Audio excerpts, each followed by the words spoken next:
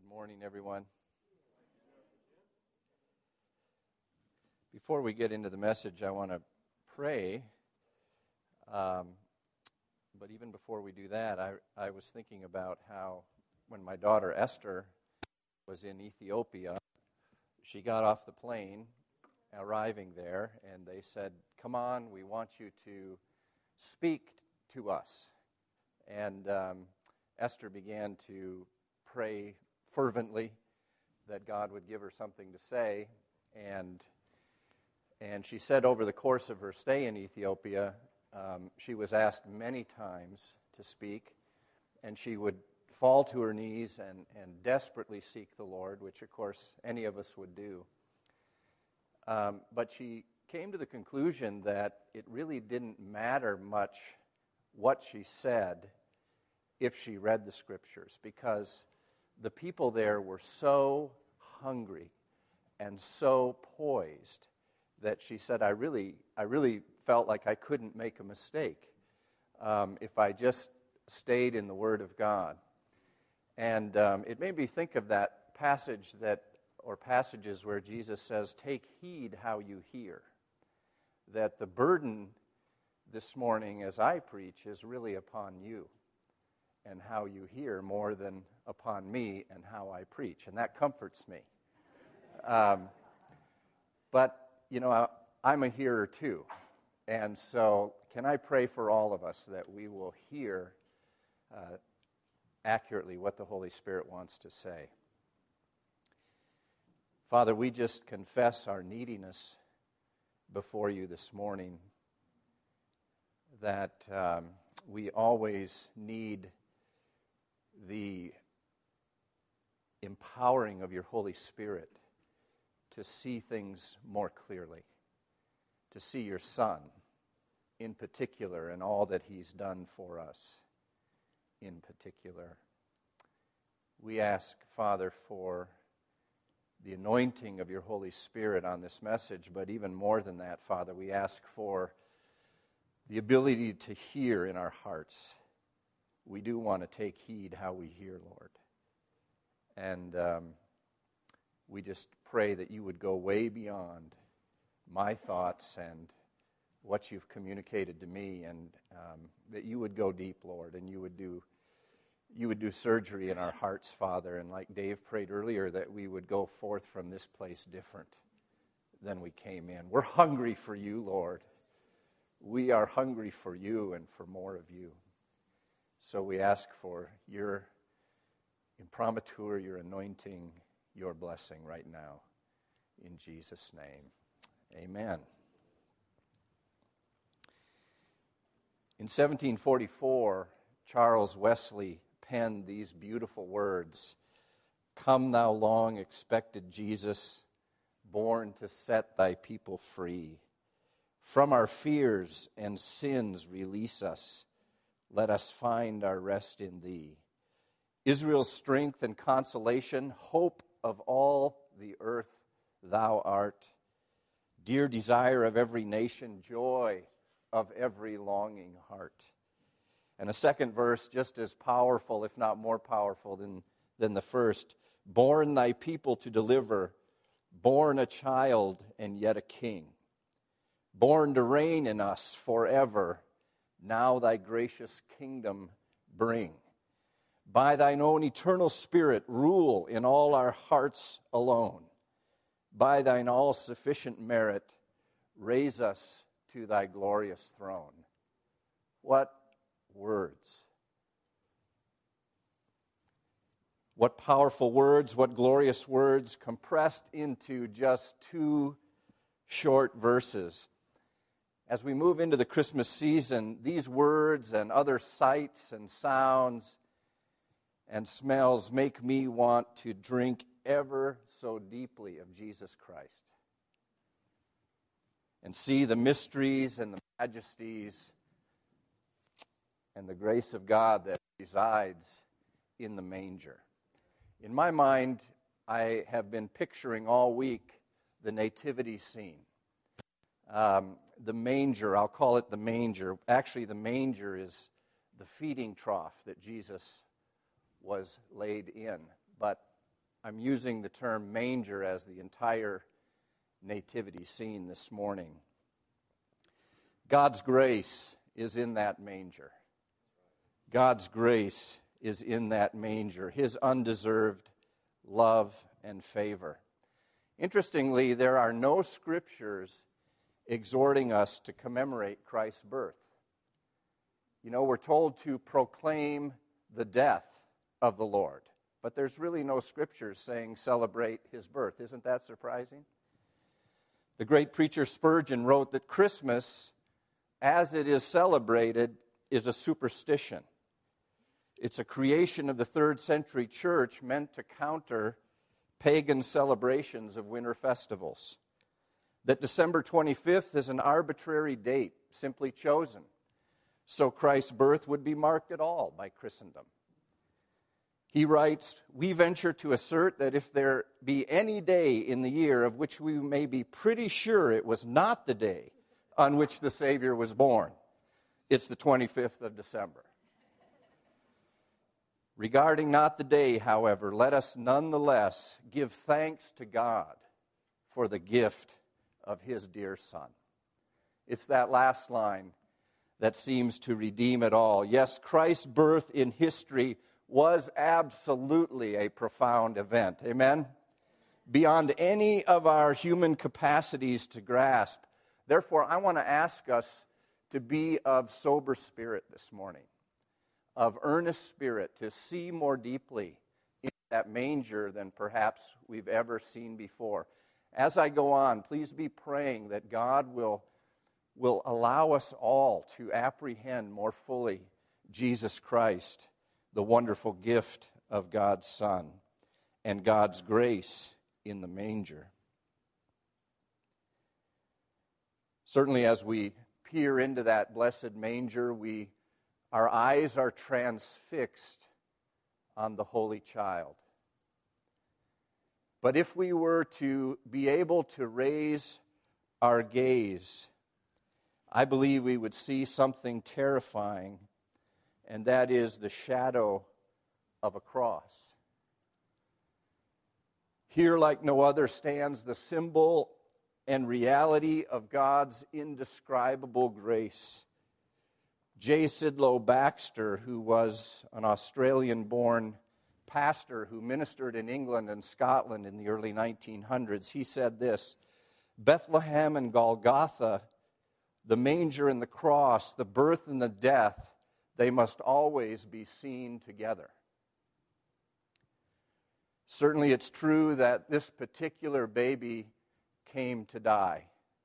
Of course, we all are headed to die, but this blessed baby was born to die. Years later, after he had been beaten and scourged and spit upon, and the crown of thorns was jammed on his brow, he was crucified. And as he hung on the cross, he began to recite Psalm 22, a prophetic psalm written centuries earlier about that moment of his passion. You might want to turn there with me, but I'm going to read the entire psalm and let these words just soak in as the shadow of the cross is in the manger.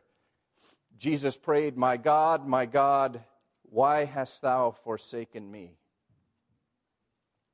Far from my deliverance are the words of my groaning. O my God, I cry by day, but thou dost not answer, and by night, but I have no rest. Yet thou art holy, thou who art enthroned upon the praises of Israel. In thee our fathers trusted. They trusted, and thou didst deliver them. To thee they cried out and were delivered. In thee they trusted and were not disappointed. Here begins the more clear description of Jesus on the cross. But I am a worm and not a man, verse 6, a reproach of men and despised by the people. All who see me sneer at me. They separate with the lip. They wag the head, saying, commit yourself to the Lord. Let him deliver you. Let him rescue you, because you delighted in him. Yet thou art he who dost bring me forth from the womb. Thou didst make me trust when upon my mother's breasts. Upon thee I was cast from birth. Thou hast been my God from my mother's womb. Jesus, if he'd had the breath, he would have continued to recite in verse 11, Be not far from me, for trouble is near, for there is none to help. Many bulls have surrounded me, strong bulls of Bashan have encircled me. They open wide their mouth at me as a ravening and a roaring lion. Listen to these words, I am poured out like water. All my bones are out of joint. My heart is like wax. It is melted within me. My strength is dried up like a potsherd, and my tongue cleaves to my jaws. And thou dost lay me in the dust of death. For dogs have surrounded me, a band of evildoers has encompassed me. They pierced my hands and my feet. I can count all my bones. They look, they stare at me, they divide my garments among them, and for my clothing they cast lots. But thou, O Lord, be not far off. O thou my help, hasten to my assistance. Deliver my soul from the sword, my only life from the power of the dog. Save me from the lion's mouth and from the horns of the wild oxen. Thou dost answer me. I will tell of thy name to my brethren. In the midst of the assembly I will praise thee. You who fear the Lord, praise him. All you descendants of Jacob, glorify him, and stand in awe of him, all you descendants of Israel. For he has not despised nor abhorred the affliction of the afflicted, neither has he hidden his face from him. But when he cried to him for help, he heard. From thee comes my praise in the great assembly. I shall pay my vows before those who fear him. The afflicted shall eat and be satisfied. Those who seek him will praise the Lord. Let your heart live forever. All the ends of the earth will remember and turn to the Lord, and all the families of the nations will worship before him. For the kingdom is the Lord's, and he rules over the nations. All the prosperous of the earth will eat and worship. All those who go down to the dust will bow before him. That sounds like Philippians 2, where every knee will bow and every tongue will confess. Even he who cannot keep his soul alive, posterity will serve him. It will be told of the Lord to the coming generation. They will come and will declare his righteousness to a people who will be born, that he has performed it. Oh, the wonderful cross. Oh, the wonderful cross. Thomas Traherne was an English poet and theologian of the 1600s. Listen to what he wrote about the cross. He said, the cross is the abyss of wonders, the center of desires, the school of virtues, the house of wisdom, the throne of love, the theater of joys, and the place of sorrows. It is the root of happiness and the gate of heaven.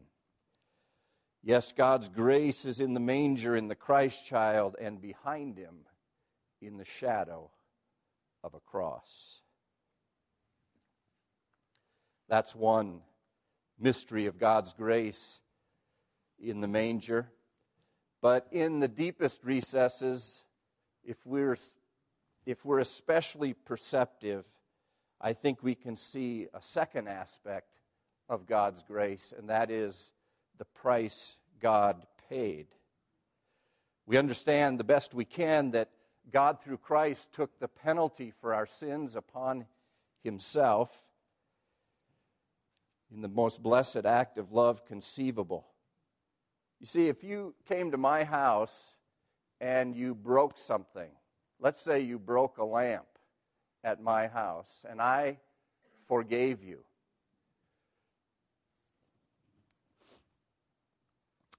you would be free from the penalty of breaking that lamp, the price of breaking that lamp.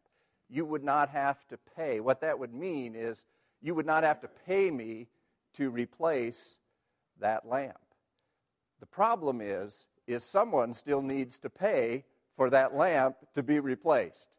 And in this case, it would be me. See?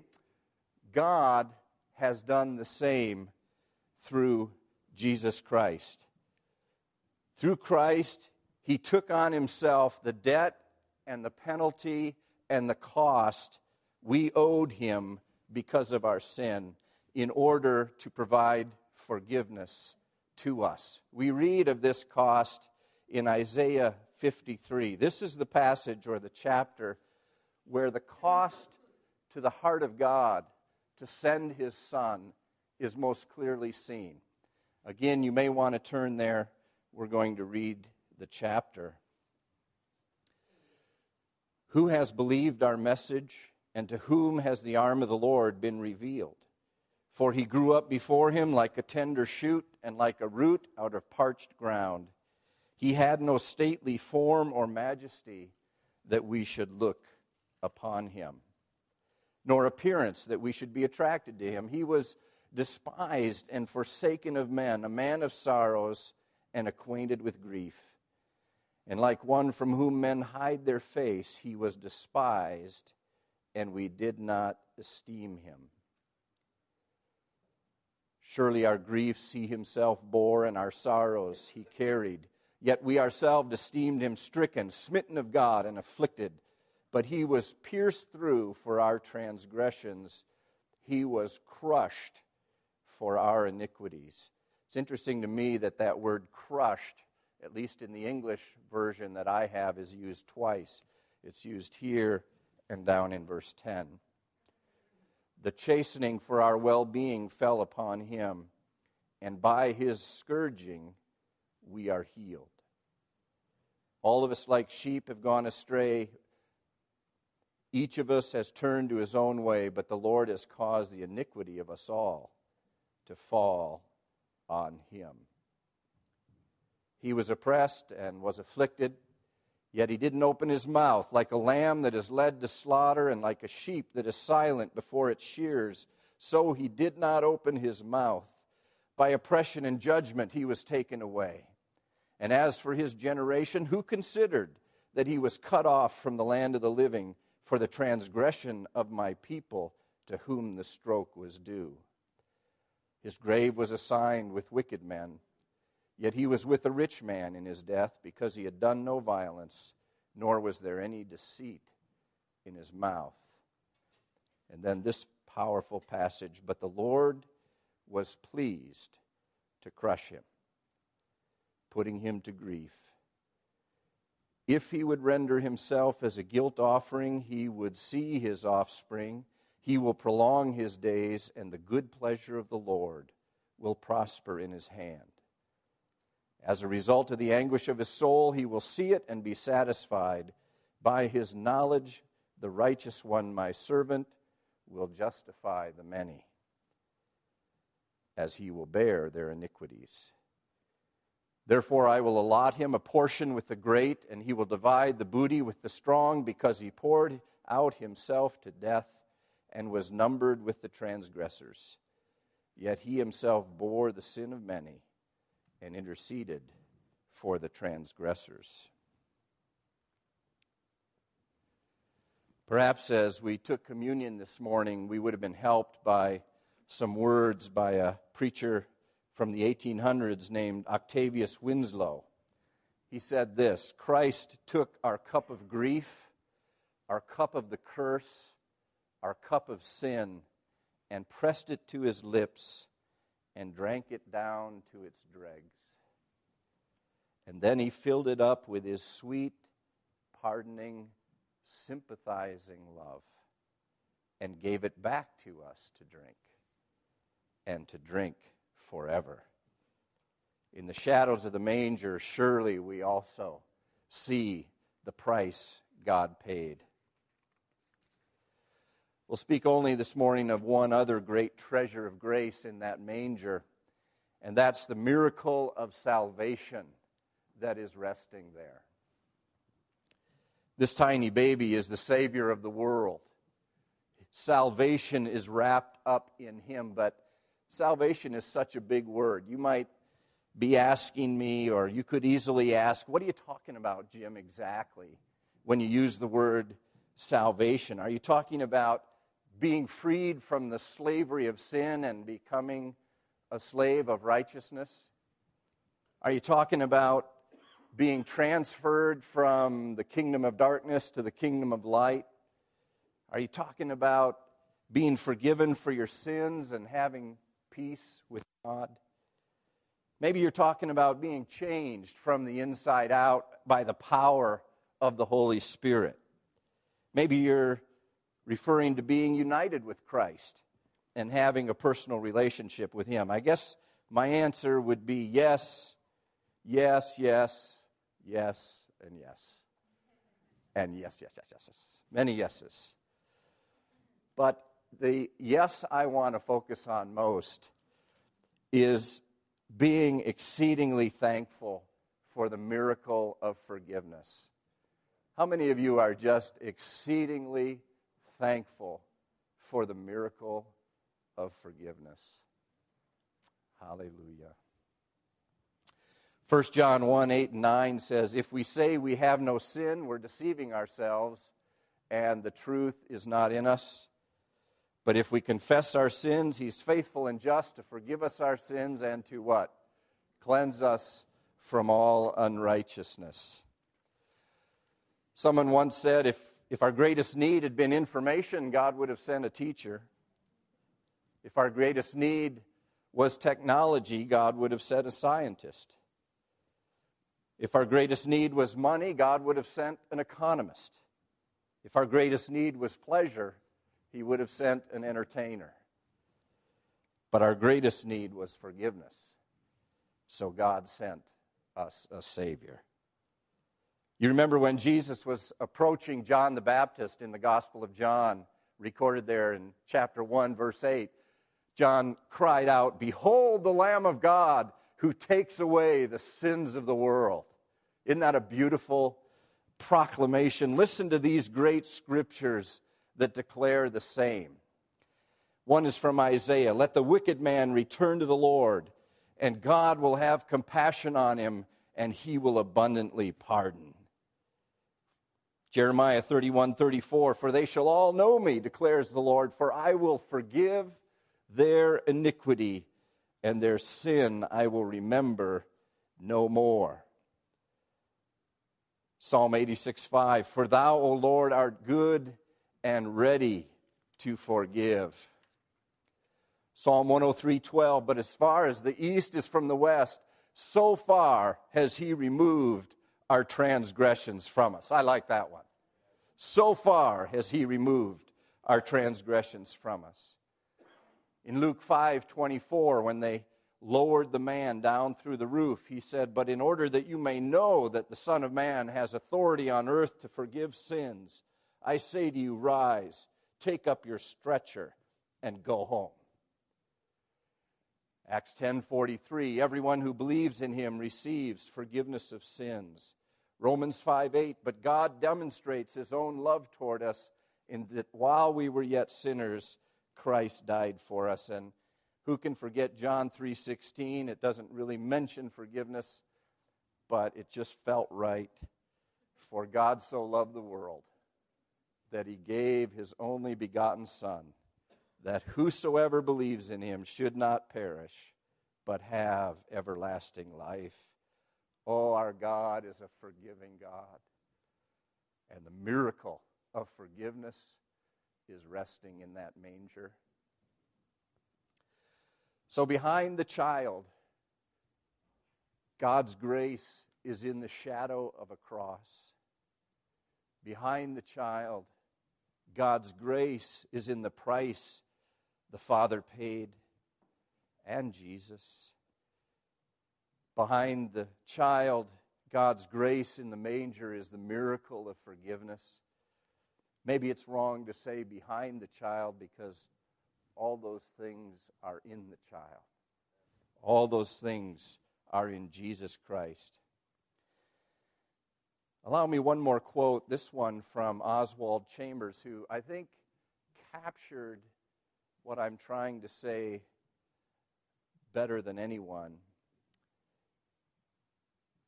He said, God does forgive, but it cost the rending of his great heart in the death of Christ to enable him to do so.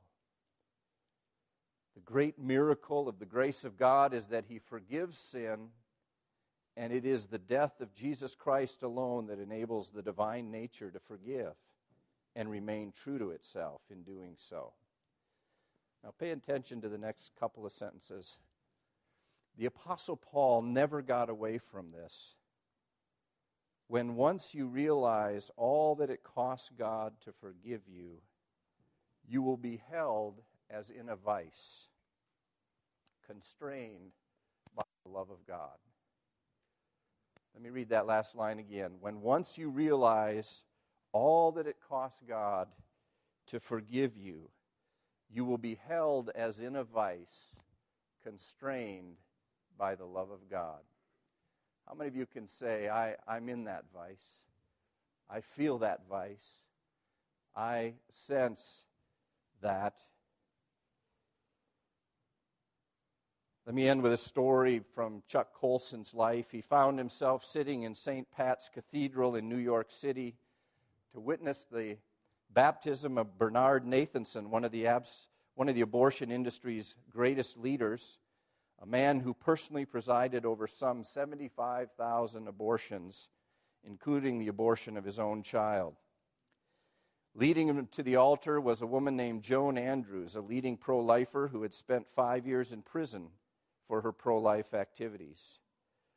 Above them and the presiding priest, Cardinal O'Connor, was a cross. Colson wrote as he looked at the cross, I looked at that cross and realized again that what the gospel teaches is true. In Christ is the victory. Because there at the altar was a man who spent 3 decades in the satanic world of abortion, joyfully accepting forgiveness in Christ. And there were 80 people with him, celebrating a victory of the gospel over evil. That simple baptism, held without fanfare, is a reminder that a holy baby, born in a stable 20 centuries ago, defies the wisdom of man. He cannot be defeated. There's God's grace in the manger, and my prayer for us this year is that we would apprehend Jesus Christ and his grace more than ever before. Can we agree to focus upon him, not just today, but this month, and try as best we can to drink in, through the grace of the Holy Spirit, Jesus Christ, our wonderful Savior, and all the riches in Christ that he intends to bring to us. Are you in the vice of God's grace? Are you constrained by the love of God? I want to pray for you and pray for myself as well this morning that we would be able to do just that we would be able to drink deeply of Jesus Christ this year. Would you stand with me and we'll pray together to that end.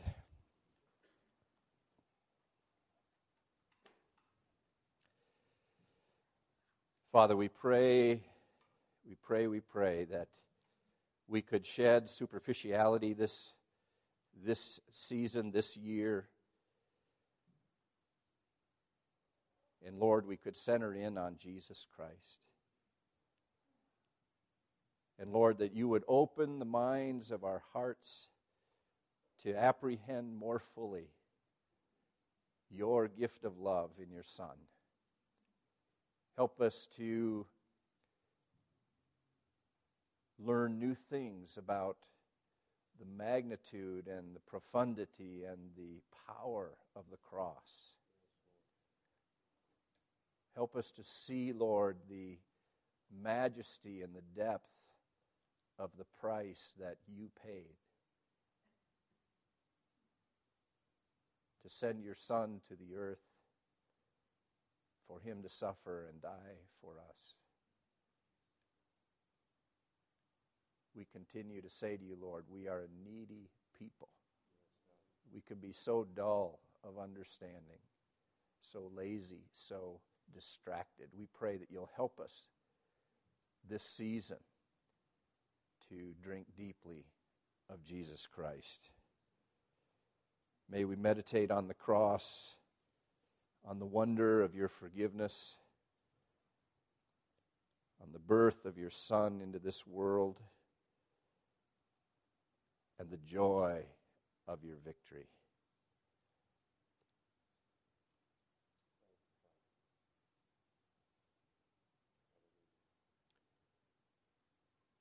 Help us to give you all the praise and all the glory, Lord.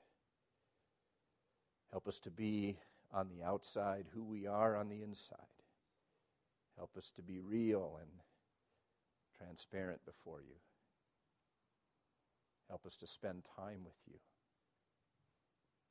Help us to give you the throne in our hearts where we are sitting there. We honor you. We love you. We pray that everything we do in the coming Sundays would glorify you, would praise your name, would lift you up, would honor you, would give you, again, all glory and honor and praise. In Jesus' name, amen.